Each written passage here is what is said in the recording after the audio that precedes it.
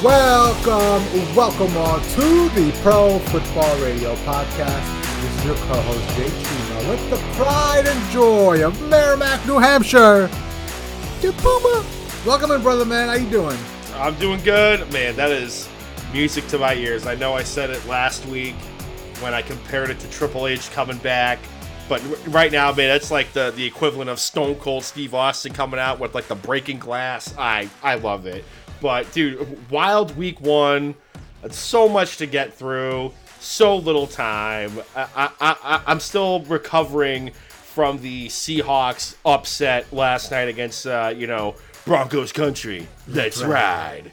Yeah, Broncos country, let's die. How about that? That was a hell of a game. Definitely did not have that on the bingo card, and definitely did not have a few results that panned out and how it ended up on my bingo card. So, wild week one. But Jay, as the captain of the ship, how are you doing, good sir? I am doing good, sir. I'm so happy NFL football's back. We had some amazing games. And, the Rams-Bills game seems like it was 4 months ago, right? It seems like it was so long ago. We had some amazing games. And truthfully, the question I wanted to ask you before even going to the podcast is, what was your favorite game of the day? Because I know all of us are going to end up probably saying that Steelers-Bengals game because that was probably one of my favorites. But last night's Seahawks-Broncos game, that was also high drama, especially with how the game had that ebb and flow. Geno Smith came out on fire. Then he kind of just went away in the second half, right? And then the Broncos started making their comeback, a couple of fumbles at the goal line. And then obviously Nathaniel Hackett just completely spin the bait with the clock management with 50 seconds left. That was as egregious as a mental mistake I've seen out of a head coach in a long time. And actually, some quick insight into that. I've seen a couple of headlines out of Broncos country today. A lot of Denver Bronco related articles and posts. And it seems like the honeymoon's over. Like those guys out there are pissed, and it's obviously too early to put them on the hot seat and all that stuff. But you can definitely tell with the tone today in Denver that the honeymoon's over. I mean, dude, they were already asking for him to be fired last night. Like, he wasn't even done calling his last time out during kneel downs before if you just put hashtag Broncos country in Twitter, like almost every fifth post was fire Nathaniel Hackett. It's like, oh my God, it's the one game. But I'll say this much though: you trade all those draft picks, you trade Noah Fant, you get rid of Shelby Harris, you get rid of Drew Lock, which I mean, it's Drew Lock. It is what it is. And then you double down on Russ to give him that massive contract extension just to take the football out of his hand to put it on Brandon McManus's leg to make the field goal. And, by the way, like, he missed, but it wasn't by much, but a miss is a miss. Like, close hits are not going to put points on the board. But, I mean, my favorite game of the weekend, I was going to go... I was going to go the Bengals-Steelers game just because of how bananas that game was. But no, last night's game trumps it all. You have, Russell Wilson going back to Seattle. He's getting booed. It's not going his way. The offense is looking anemic. The play calling is blah. Then you have Geno Smith looking like, Joe Montana out there. There was just so much going on.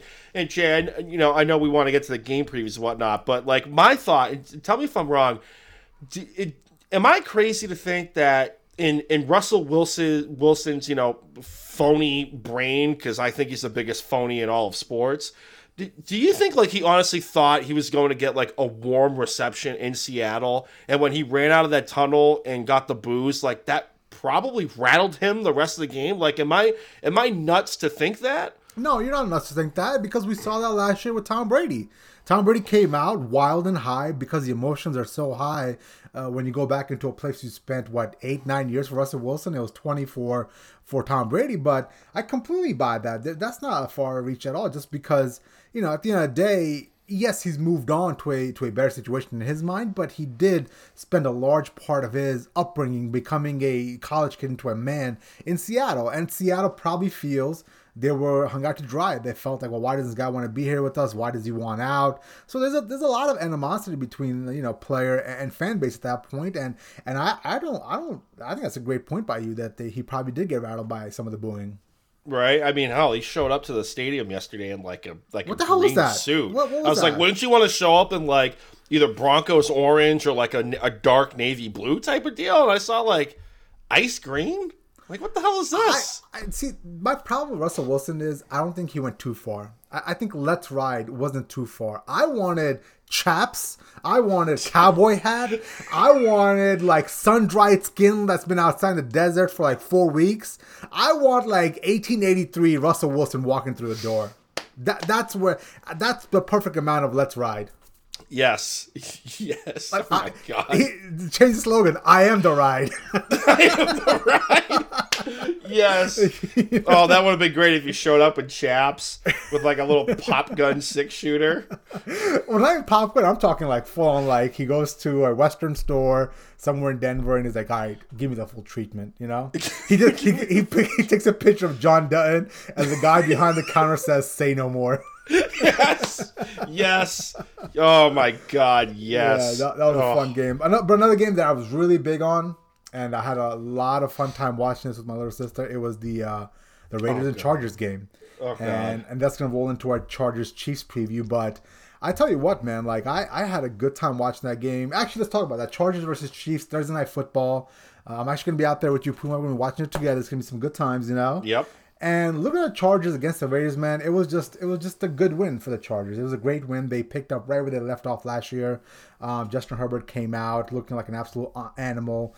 I've noticed something about Herbert is like his off-platform throws are just absolutely insane.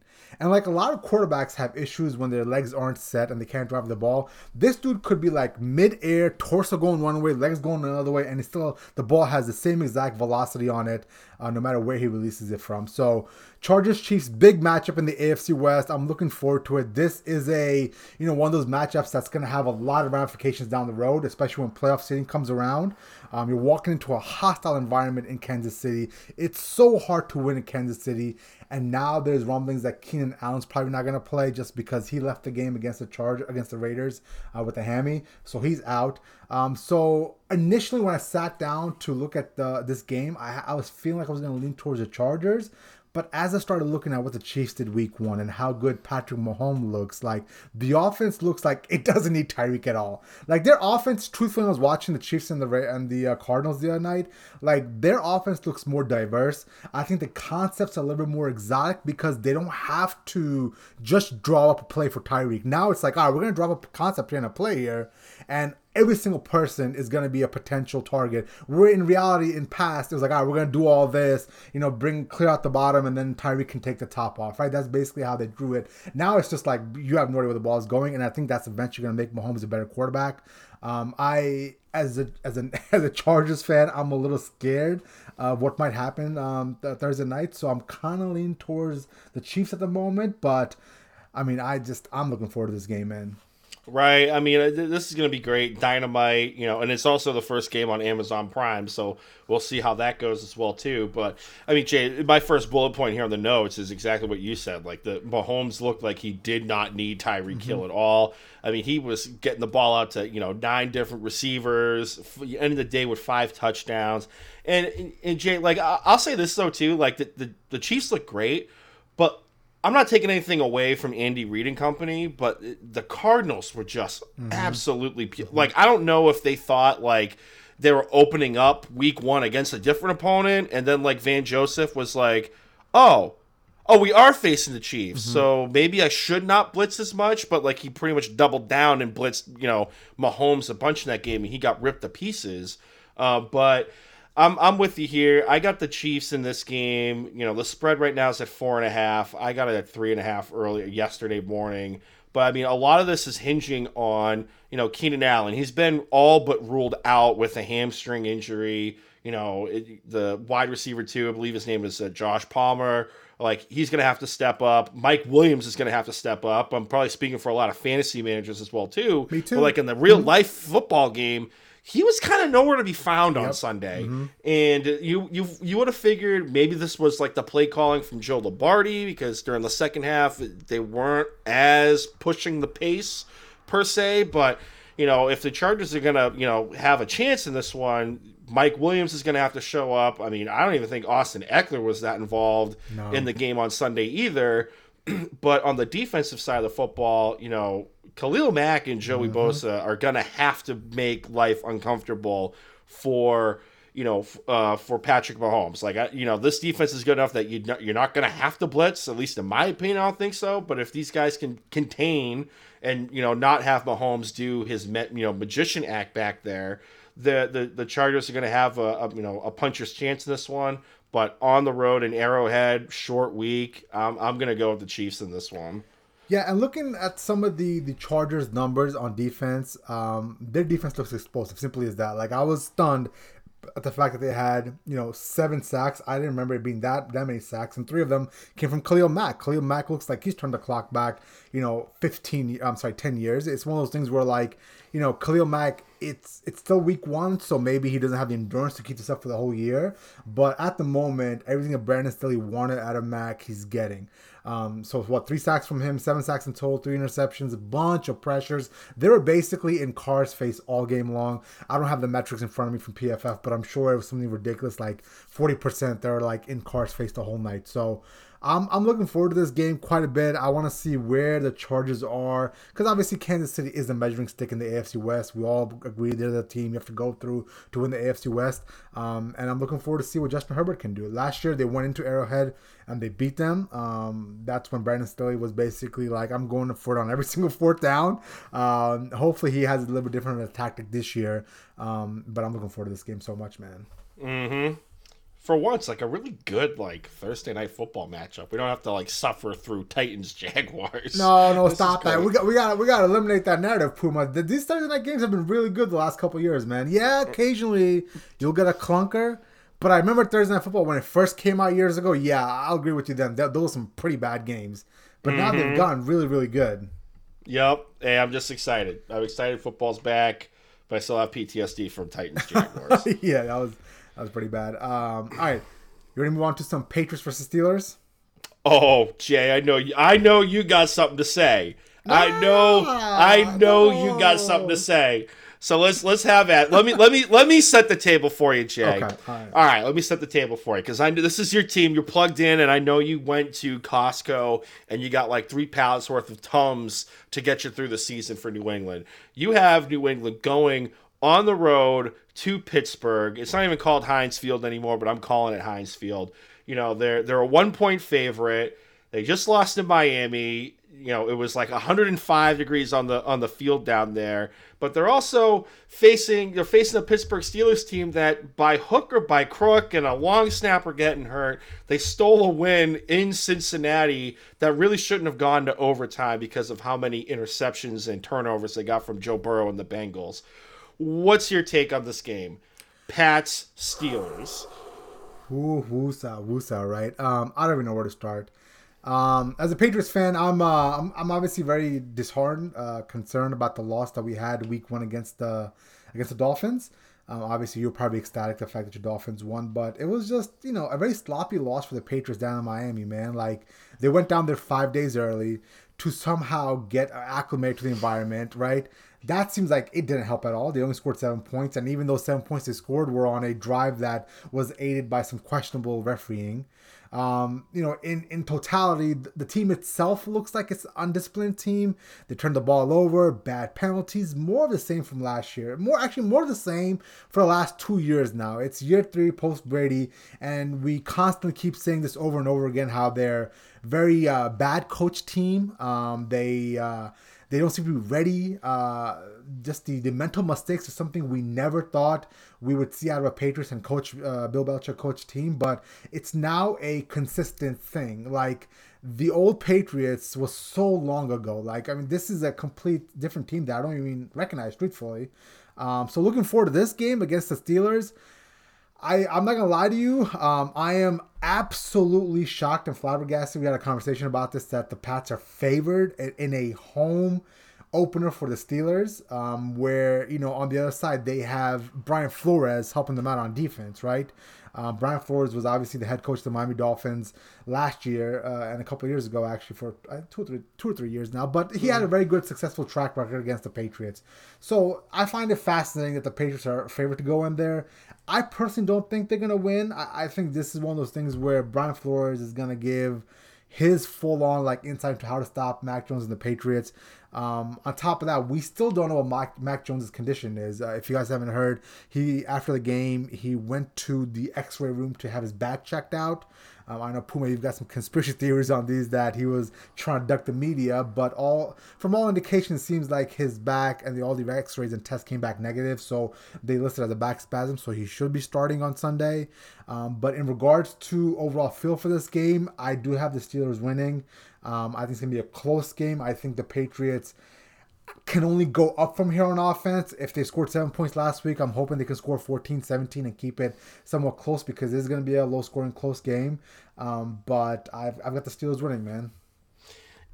Yeah, I'm with you there too, Jay. There's nothing about this Pats offense and really this Pats squad that it inspires a lot of confidence. I mean, Mac Jones, when he got sacked against the Dolphins, and it was a sack fumble that was returned for a touchdown because they were in their own territory.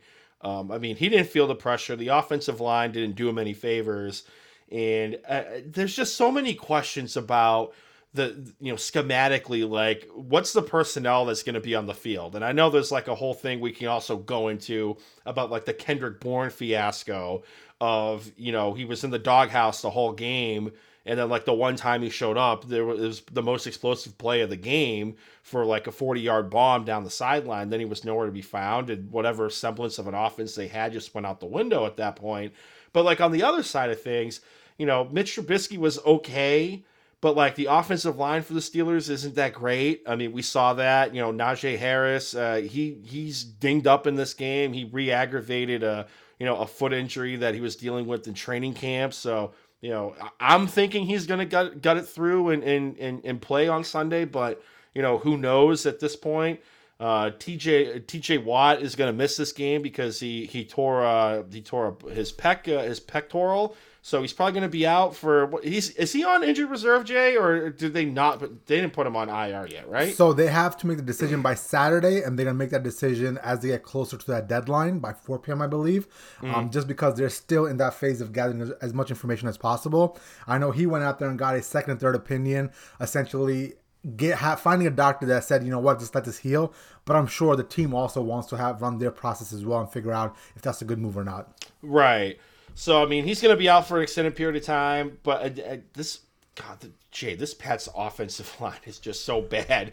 Cole Strange, your number one draft pick this year was benched the rest of the game for a guy that was worse than him last year. So, I'm going to go with the Steelers. It's going to be a low-scoring game. The over-under is at 40. If I'm betting this game, I'm taking the under, and it's at 40. Hell, Jay, I might play this all the way down to 35 because both offenses are just blah at this point, and there's so many question marks for New England. And I never thought we'd be sitting here on September 13th saying that a week 2 game is pretty much do or die for this Patriots squad, because then coming up after this, you got the Ravens, you got the Bills, you got it's a murderous row of things before they get to the middle part of the schedule where it's pretty manageable, where you're facing the Jets and the Lions and whatnot. But they have to win this game. I don't think I'm being rash in saying that if they don't win this game, there's a good chance they're looking down the barrel of an 0-4 start. Well, I think it's a good point. It's a must win, Puma, just because there's been a lot of rumblings this offseason about there's a certain lack of buy-in from the players. It seems that Bill Belichick has to convince his team that they're going to be all right. And if you've seen how he's talked in his post game, in his media interviews, you would have no idea this is Bill Belichick talking. He's very rosy. He's very complimentary. He's talking about stats. He's talking about how they won the yardage stats. He's talking about stuff that in the past he's flat out come out and said stats are for losers, and now he's using that stats as a positive for the team. So I think there's a lot of positive reinforcement happening here because I think he understands his team doesn't believe in him. And that, let's just call for what it is, because everybody's been tiptoeing around this. There's been a lot of issues with the Patriots this offseason, and we thought going into week one, the biggest problem with this team was going to be Matt Patricia and Joe Judge, and that wasn't the case. Like, literally, it was an all right game they called. And besides like 2 or 3 plays where they play calls that came in that we were like, what the hell is that? For the most part, the play calling was all right. They weren't the bigger issue. The bigger issue simply was Mac Jones looked horrible, and Bill Belichick's teams looked like they were unprepared. I mean, they're still making the same mental mistakes they made for 3 years now before Matt Patricia and Joe Judge came into the picture. So the fact that it was more on Belichick and Mac is what's the most concerning part for us as Patriots fans, because we've always thought that Mac and Belichick were going to be the stronghold of this foundation, right, of the house. But you know, it looks like it's not that. It seems like, you know, Mac's, for all the stuff that we heard over the offseason about how he's gone stronger, his arm strength is there. It just did not translate to the field on Sunday, right? It doesn't matter what play you call and who calls it, whether it's Josh McDaniels, Bill Belichick, or Matt Patricia. A ball is going to float to the out route is going to take a sweet old time with Max throwing it. Mm-hmm. Yep, exactly. You think we'll ever see this new offense that they were trying to implement in training camp, or are we just saying, damn the torpedoes, we're going back to what worked the last 20 years? So they ran about 4 of the new stretch zone plays. All 4 of them, for the most part, were this stuff for negative losses. So they basically did not run any of that in the second half, and they went straight back to, well, they came out running the old offense. They tried some of the new stuff later in the half, but it didn't really work out, and then went right back to the old offense. So basically, it seems like that might be scrapped for now.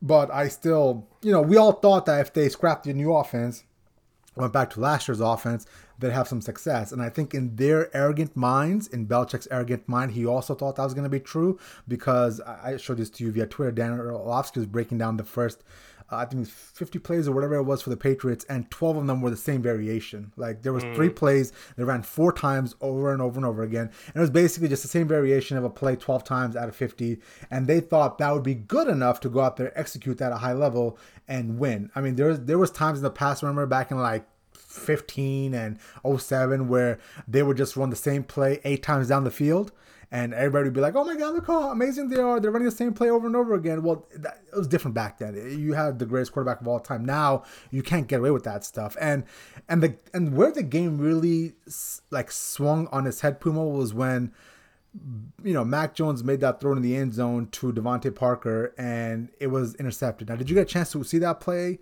Yeah, I was watching that work. Well, the fact that Devontae Parker couldn't get separation is something we're not, you know. Oh, well, look at that, Jay. Look at that. What did I tell you when they made that big splash, free agent signing of, oh man, we got Devontae Parker. Yeah, I'll go pack his bags for you. Well, just wait. You'll be if he doesn't have a soft tissue injury by the end of this game against the Steelers, now he's going to have one against Baltimore. Watch, I'm telling you. I'm telling you right now. One of the main reasons that ball was intercepted was because it was underthrown by Mac. It was underthrown so much the cornerback, which is the best cornerback that the Miami Dolphins have on their roster, was able to get his hand on it, pop up in the air, and the safety came over and intercepted it, right? So that was issue number 1 on that play. Issue number 2 on that play was there was a wide open Jonnu Smith on the clear out route on the bottom. Like, this is basically like Devontae Adams going deep and Aaron Rodgers throwing it to him while there's a wide open Allen Lazard in the middle of the field. If you watch that play back again, you'll see Jonnu Smith was basically coming wide open as well, and Mac just missed them. So I know this didn't get buried, and there's already a narrative being built in that it's mostly on the coaching staff and Belichick and Patricia and Joe Judge, but I'll be real with you. There's a lot of regression from Mac Jones as well. The fact that he's not seeing the field clearly, the fact that he's not making plays. And if you watch in the second half, Puma, there were throws down the field that were open. Nelson Aguilar had a step a couple of times on the DBs, and Mac just couldn't get in the breadbasket. So there's a lot going on there with the Patriots offense, and it's not looking good right now. Yep. Nope. I just can't wait to see what happens when Renegade comes on at Heinz Field and see the Pats piss down their leg. I still, and the whole Kendrick Bourne issue, we'll just hit on that real quick here. So today, Tom Curran, which is a prominent reporter in Boston, came out and said that, basically Kendrick Bourne was benched during the Panthers preseason game because he missed a meeting. That in turn led to some sort of not strife, but obviously, Kendrick Bourne is a well-liked guy in the locker room. So, people are looking at him like, oh, well, if you're not getting the field, like, we know you're putting the work in. So there's issues there. Robert Kraft also noticed that on Sunday he didn't see much action, right? And obviously Robert Kraft is the guy that signed that big check to bring him over from San Francisco as a free agent. So he's got a vested interest in that. And it goes deeper. It looks like, Matt Patricia and Kendrick Bourne have some sort of falling out as well. Coupled out with the fact that Robert Kraft and Bourne are close. There seems to be a lot going on there. And stuff that you never heard in New England is now stuff that's kind of leaking out. So it's interesting to say the least. Jay, Matt Patricia having a run-in with a player? Yeah. Mm-hmm. No! That never happened when he was in Detroit. No! Yeah. What do you mean? Sacre bleu! Yeah. Stop it. Yeah, and yeah, I get your point. Matt Patricia is a punching bag. I mean, he's done quite a bit in the past that has negatively affected his performance on the field as a head coach. But I want to make it crystal clear, this past game on Sunday, besides 3 questionable play calls, I think Matt Patricia and Joe Judge were not the problem. I think it simply was a Mac Jones just didn't get the ball where it needed to go, and Bill Belichick's team made some pretty uncharacteristic mistakes during the game. Mm-hmm. Gonna be fun to watch. I can't wait. I hope you got your Tums nearby when it happens. Well, I mean, at that point, I should be driving back from Connecticut, and there's a good chance I might look at that, cliff again around around 1:30 as I'm driving past Pittsburgh. Yeah, this is fine. Yeah. Oh God. Well, to a happier time, Jay. Yeah, I know, right? All right, let's move on to the game that I'm really looking forward to this next week. We've got the Tampa Bay Buccaneers going into New Orleans to take on the vaunted Saints. That's always been a thorn in Tom Brady's side. So, Puma, who do you got win this game?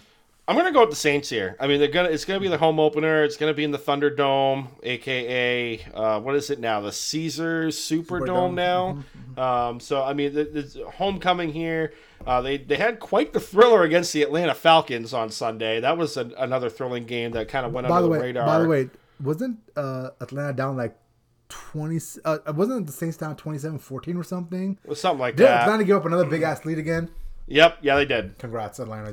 That organization needs a giant piece of sage just burned and walked around that whole stadium. But no, I mean, Jameis looked good. He didn't turn the ball over. I mean, he was under pressure a lot. I think he got sacked like 4 times, but he was real safe with the football. Mike Thomas looked like Mike Thomas of old. He had 5 receptions, 57 yards, 2 touchdowns. Jarvis Landry, I haven't seen a stat line like this in a long time. 7 receptions for 114 yards. I mean, hell, even Chris Olave got involved in the game, the rookie wide receiver out of what university, Jay? The Ohio State University. Yep, Olave looked good. I mean, this offense looked good. I was kind of worried about what this would look like under Dennis Allen, but, I mean, it seemed to have kind of picked up where it left off, and, we didn't see Taysom Hill attempting to, throw a football, so that's always good. The defense looks great, and that's kind of my big takeaway with this is, from the Buccaneers perspective, they survived that snooze fest on Sunday Night Football against the Dallas Cowboys. Brady went 18 for 27, 212 yards, 1 touchdown, 1 interception. He was sacked 2 times, but, he lost a couple of key players. He lost, Chris Godwin. He's going to be out for an extended period of time with the hamstring injury. Their offensive line was already thin. They lost one of their left tackle. They had to shuffle some things around. And, I think we're kind of seeing, and this isn't just like picking on Brady here, this is just like a trend throughout the league where, starters that haven't really done a whole lot of action in preseason have had a hard time, getting set in the actual game flow of things of week 1. Like, again, with Brady, we saw it with Russell Wilson last night. I mean, how many delay of game penalties do they have, especially in the red zone? I think they ended the night with 5. So I think we're seeing that rust of Brady not being there for 11 days to either salvage his marriage / do a family vacation. That's going to be a big question. I think this game is going to be won on the defensive side of the football. The over-under set at 44. I kind of like the under in this game, even though Julio Jones looked to have turned back the clock a few years. He on the TB12, baby. But it's no disrespect to Julio, is he going to hold up all 17, 18 weeks of the season? Now he will because he's on TB12 about the. Oh yeah, Alex Guerrero, the savior of Tom Brady. But no, I got the Saints winning this game. I mean, if you were to bet this now, the point spread's at 2.5, but. Right now, the Saints are one of my best bets for the weekend, but I got them at 3.5. Yeah, I would take that under, Puma, because the one thing that we need to touch on is I think we're seeing a metamorphosis of the Buccaneers offense. We're seeing a little bit different philosophy with the Buccaneers offense. You're starting to see this offense mirror that 2018 Patriots offense, where they're going to run the hell out of the ball, and they're going to use their wide receivers to block, and they're going to do whatever they can to run the hell out of the ball, because obviously now Bruce Arians isn't in-house anymore, right? Bruce Arians obviously left the head coaching position for the Buccaneers, went up to the front office, I guess, and now Todd Bowles is running the show. And the one thing we heard last year coming out as a complaint from Tom Brady's camp was the fact that while he loved airing the ball out, he just, obviously, it's hardwired in his DNA to run the ball, be more effective, be more balanced. And I saw a very big emphasis on that Bucs offense this week 1 to make sure they can run the ball. I mean, at the end of the day, Leonard Fournette had 21 carries, 127 yards, 6 carries on 6 yards per carry on average. So they did a good job with running the ball. The problem is they don't have any depth at running back. They don't have anybody sitting behind him. So if he does get hurt, it's going to be a little bit of an issue. But, I think you're going to see a completely different Buccaneers offense. I would hammer the under, but I also, like you, Puma, I'm actually being, a honest podcaster here now. I'm not just one with Brady here. I think I'm going to take the Saints to win just because that Saints team is loaded, Puma. Like, top to bottom, that roster looks so good. If they obviously had a competent quarterback and not Jameis Winston, who, by the way, gave us another gem, pain everywhere. Pain everywhere. We'll talk about that in a second. But, top to bottom, man, I can't get over just how stacked that team is, right? I mean, you've got players like Camaro, who didn't even have a big game. Like, their leading rusher was Taysom Hill.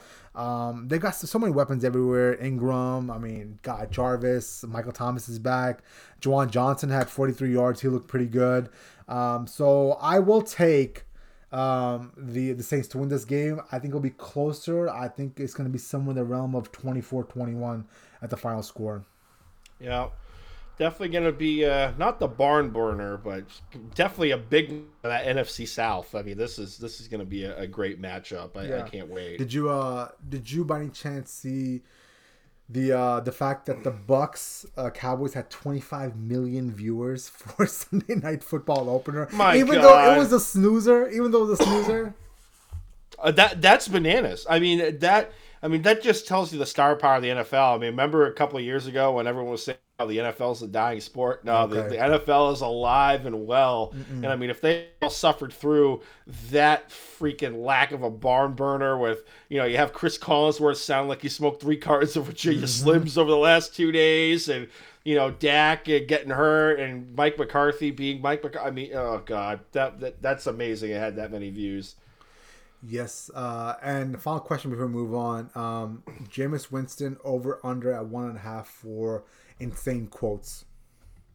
Oh, I'll bet the mortgage on the over. I think we're in line for 2 gems.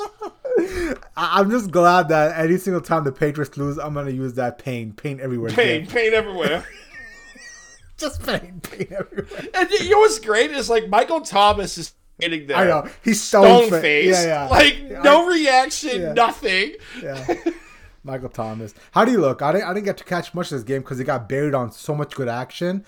But like, this is one of those games in the 1 o'clock window that was a great game because they came back from being down 10 or 11 in the 3rd and 4th, and they won that game. But he just got buried with all the other stuff going around. No, I mean, he looked good. He looked, from what I was seeing, he looked like vintage Michael Thomas. And I know we like to make fun of Jameis for the 30 for 30, but one of those passes was, I want to say it was like a 20-yard gain.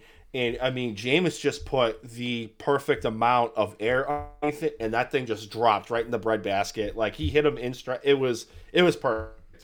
That throw was right on the money, and I think a healthy Michael Thomas is going to make this offense do wonders. And, I mean, people kind of forget because the Saints kind of wilted down the stretch last year. they were in it for a playoff spot, and in that game in the Superdome last year when Jameis got hurt, I mean, they were up. Like, they were up that game, and then he got knocked out, and, they ended up squeaking out a win, the Saints, I believe. But I'm excited to see what this offense with Jameis Winston and Jarvis Landry and a healthy Michael Thomas is going to look like. It looks like it's going to be dynamite. Okay. All right, let's move on to the final game we're going to be previewing. The Titans are taking on the Buffalo Bills. Titans are coming off of a horrendous loss to the Giants. I still can't believe that happened. And then the Bills obviously are coming off a 31-10 shellacking the Super Bowl champs on Thursday Night Football.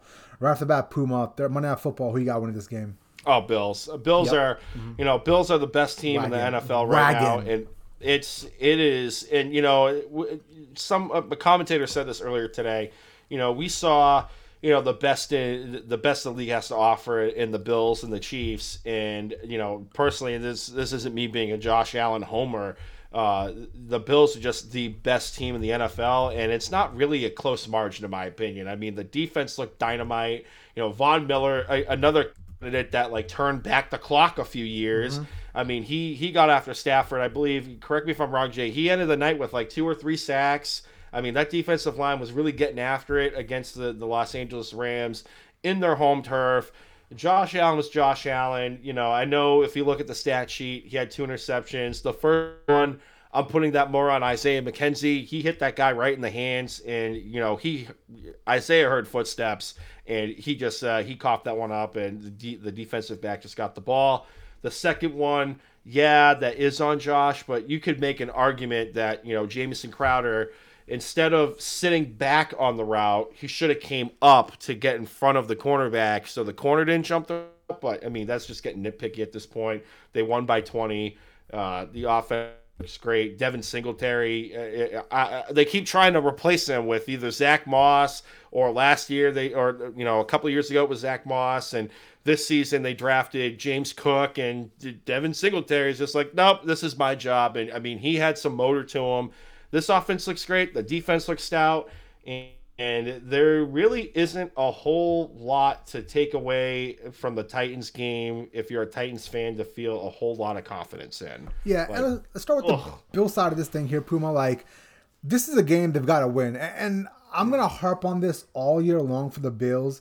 I'm a Josh Allen fan. You're a Josh Allen fan. We both want to see him win the Super Bowl. And to do that, you've got to have an AFC Championship game at home.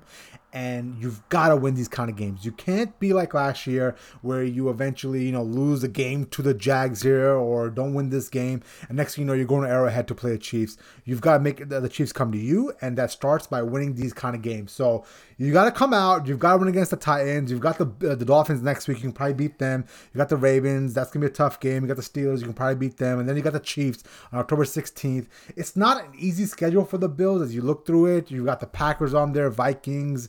You've got Deshaun Watson when he's back. There's no cupcakes on this schedule besides the Lions and the Jets, so maybe the Patriots, but you've got to win these games. You've got to start stacking them, and you've got to force the Chiefs to come to Buffalo. The game itself on Thursday night, I said this to you via text when we were watching the game, the Bills need to clean up those mistakes they make. Those turnovers and mental mistakes, that's how you lose those playoff games in 13 seconds, right? It's great. They won by 31-10. They turned the ball over 4 times. It shows you how explosive they are. But you do that in the playoffs, you're going home. You're going home early. Simple as that, man. Mm-hmm. Exactly. No, spot on. Spot on. On the Titans side, dude, what the hell is wrong with the Titans? You can't lose that game. It's absolutely insane, especially when Daniel Jones throws you a pick in the end zone late in the 4th. How do you not capitalize on that? Jay. How do you not capitalize on that? I'm sorry, man. The writing's on the wall for. I know Ryan Tannehill made a resurgence in Tennessee, but him, Derrick Henry, I think that whole team is at the end, man. You've got to. I know this is crazy. I know it's only week 2, but you're gonna start seeing the cracks in the foundation in Nashville, and I think I think they're in for a long season. I think they're in for a long season. I mean, we started seeing the cracks in the offseason when, Tannehill was opening up about, life after that horrendous playoff performance against the Cincinnati Bengals. I mean, I'm not making light of mental health issues, but the dude had to go to several sessions of therapy to get over this. And, I'm happy he got the help that he needed. But I mean, I feel like the writing's on the wall. I don't really think he's a Vrabel guy. Otherwise, I don't really see why they would take a flyer on Malik Willis, the kid out of Liberty. I understand like the kid fell on the draft board, but I mean he's a super raw prospect from a not Power 5 school. Not to say that hey, Josh Allen went to Wyoming, but that's neither here nor there. But I mean, like Derrick Henry, I honestly think, and we were talking about this offseason, I think that mileage is going to catch up to him, especially with the foot injury. It wasn't like just a sprained Liz Frank. I mean, he broke his goddamn foot. The offensive line, they lost Roger Stafford. He's actually in Buffalo now, so it's going to be kind of a little bit of a revenge game per se for Staff. But I mean, this offense, I think they're gearing up for a rebuild. I mean, they got rid of A.J. Brown. Again, Derrick Henry, the mileage is catching up. The defensive side of the football, they lost a key defensive lineman to I'm forgetting his name and I apologize, but he blew his knee out before the season started. I mean, I think there's a good possibility that the Titans may finish in the bottom of the AFC South, and that's saying something because that's not a tough division to win. Well, look, Derrick Henry, he looks skittish. Simply put, he looked like what Saquon Barkley looked like last year, where he didn't want to hit the hole. You remember how Saquon Barkley looks really unsure of himself? That's why I saw Derrick Henry. He averaged 3.9 yards per carry. He didn't look like the old Derrick Henry. And on top of that, I pride myself on watching NFL games and knowing the product inside and out. And there were times where I'm like, I see a number 18 catch the ball for the Titans, and I'm like, who the hell is that? Like, who's that? And then I see 40 catching the ball for Titans, and I'm like, I have no idea who these people are. So once A.J. Brown left, apparently they did not restock the weapon cupboard at all, because you got Kyle Phillips out there making plays, never heard of him before. Dontrell Hilliard, maybe I heard of him in passing, don't know who he really is.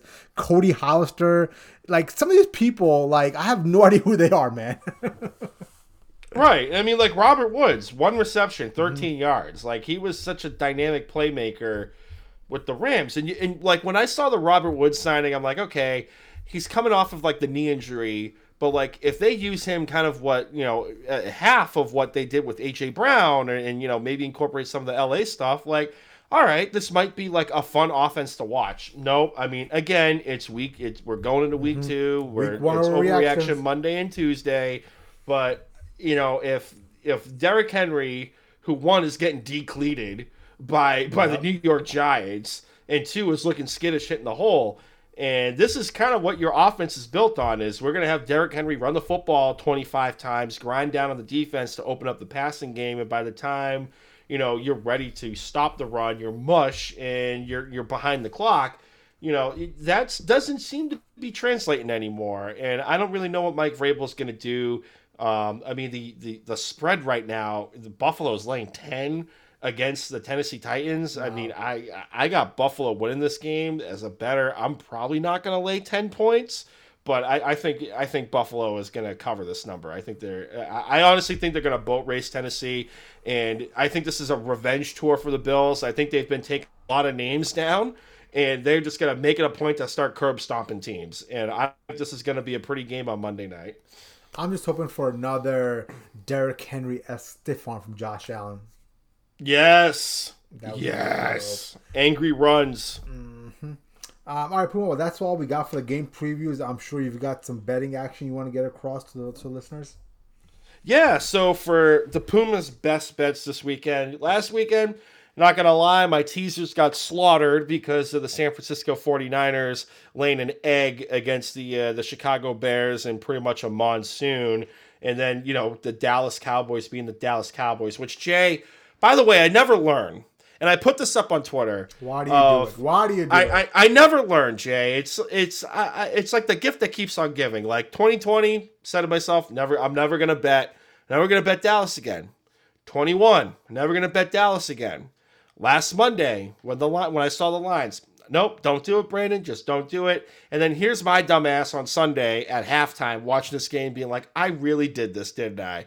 I took them straight up to cover the 2.5. I had them in a teaser bet with the Vikings, and they just completely let that whole ship down. But that was last week. We're ready to get it, into the winners column this week, and we're going to start off with The New Orleans Saints, I got them at +3. If you try to get them now, it's going to be -2. They're going to be like a 2.5-point dog.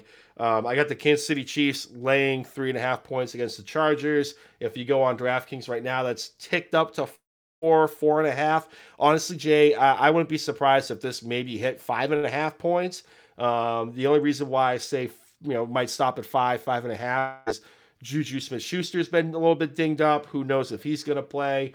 But I got the Chiefs laying 3.5 points. I got the over in the Washington Commanders Detroit Lions game.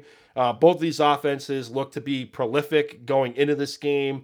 Carson Wentz, he threw for 2 or 3 touchdowns, and I know he was a little bit of a turnover machine in that game. But both these defenses aren't great. Like the Lions weren't really stopping anybody on the Eagles last Sunday, and the Commanders somehow let the Jacksonville Jaguars hang around throughout the whole game.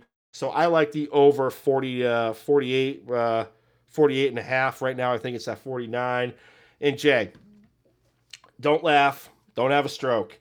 I got the New York Jets +6 against the Cleveland Browns. Now, I know the Jets, they lost to the Ravens. They didn't have a whole offensive, a spectacular performance with Joe Flacco. He was the first one to lay an egg in the revenge game window, but the defense, short of they got 2 explosive plays to Lamar Jackson, they were pretty good stopping the run. Lamar didn't run around a whole lot. They kind of kept it close for a little bit, but there's no planet on in the solar system where Jacoby Brissett should be a 6-point favorite. I'm sorry. I mean, no disrespect. There is not a universe where Jacoby Brissett should be a 6-point favorite against anybody. I think the Jets are going to be able to keep it close. I think they're going to be able to limit the run.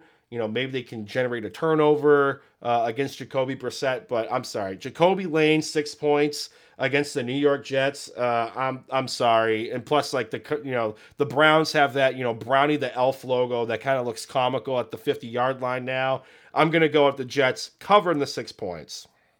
Nice. How you liking college betting? You got any bets that you like this week? Or well, first of all, let me ask you this: how do you like the fact that college betting is so erratic? It's like basically all over the board. It's basically a crapshoot, right? It is. Sims go out the window with college games. Like with the pros and the NFL. The Sims are pretty close to the number, pretty much, right?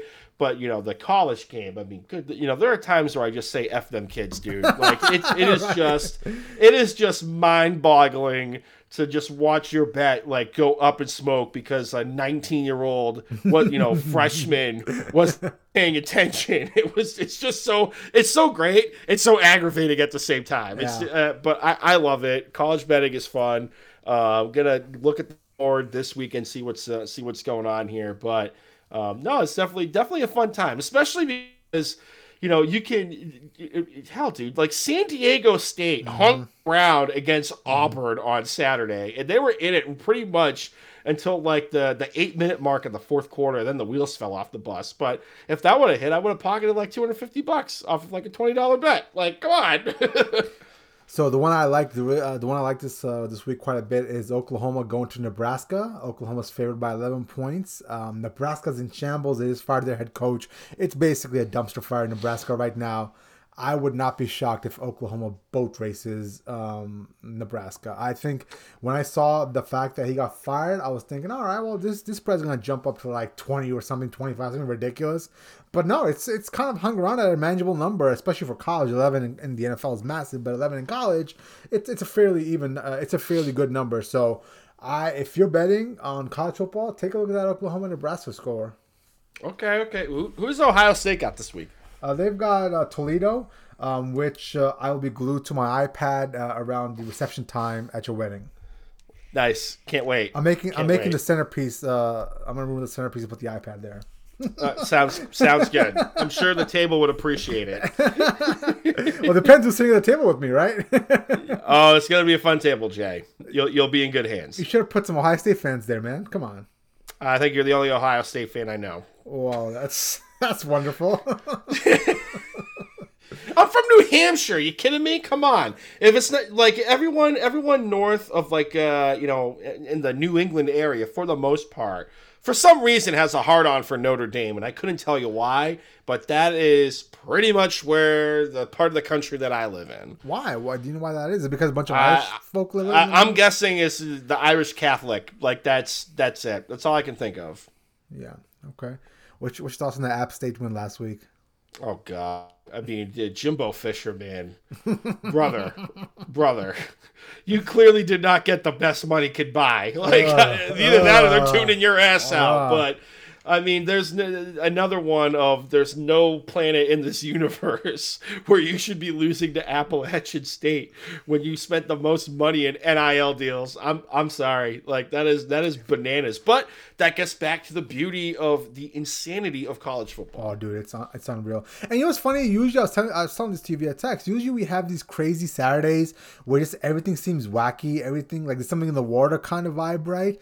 That doesn't happen until like week 6, 7 when you start to get into like conference play, right? The way the NFL, the way the college season is set up is you got the first 4 weeks to play a bunch of cupcakes, right? You invite Panera Bread State in, as Colin Cowherd once said, and you beat up on them, right? You give them $1 million and you feel good about yourself, and then you have conference play week 4, 5.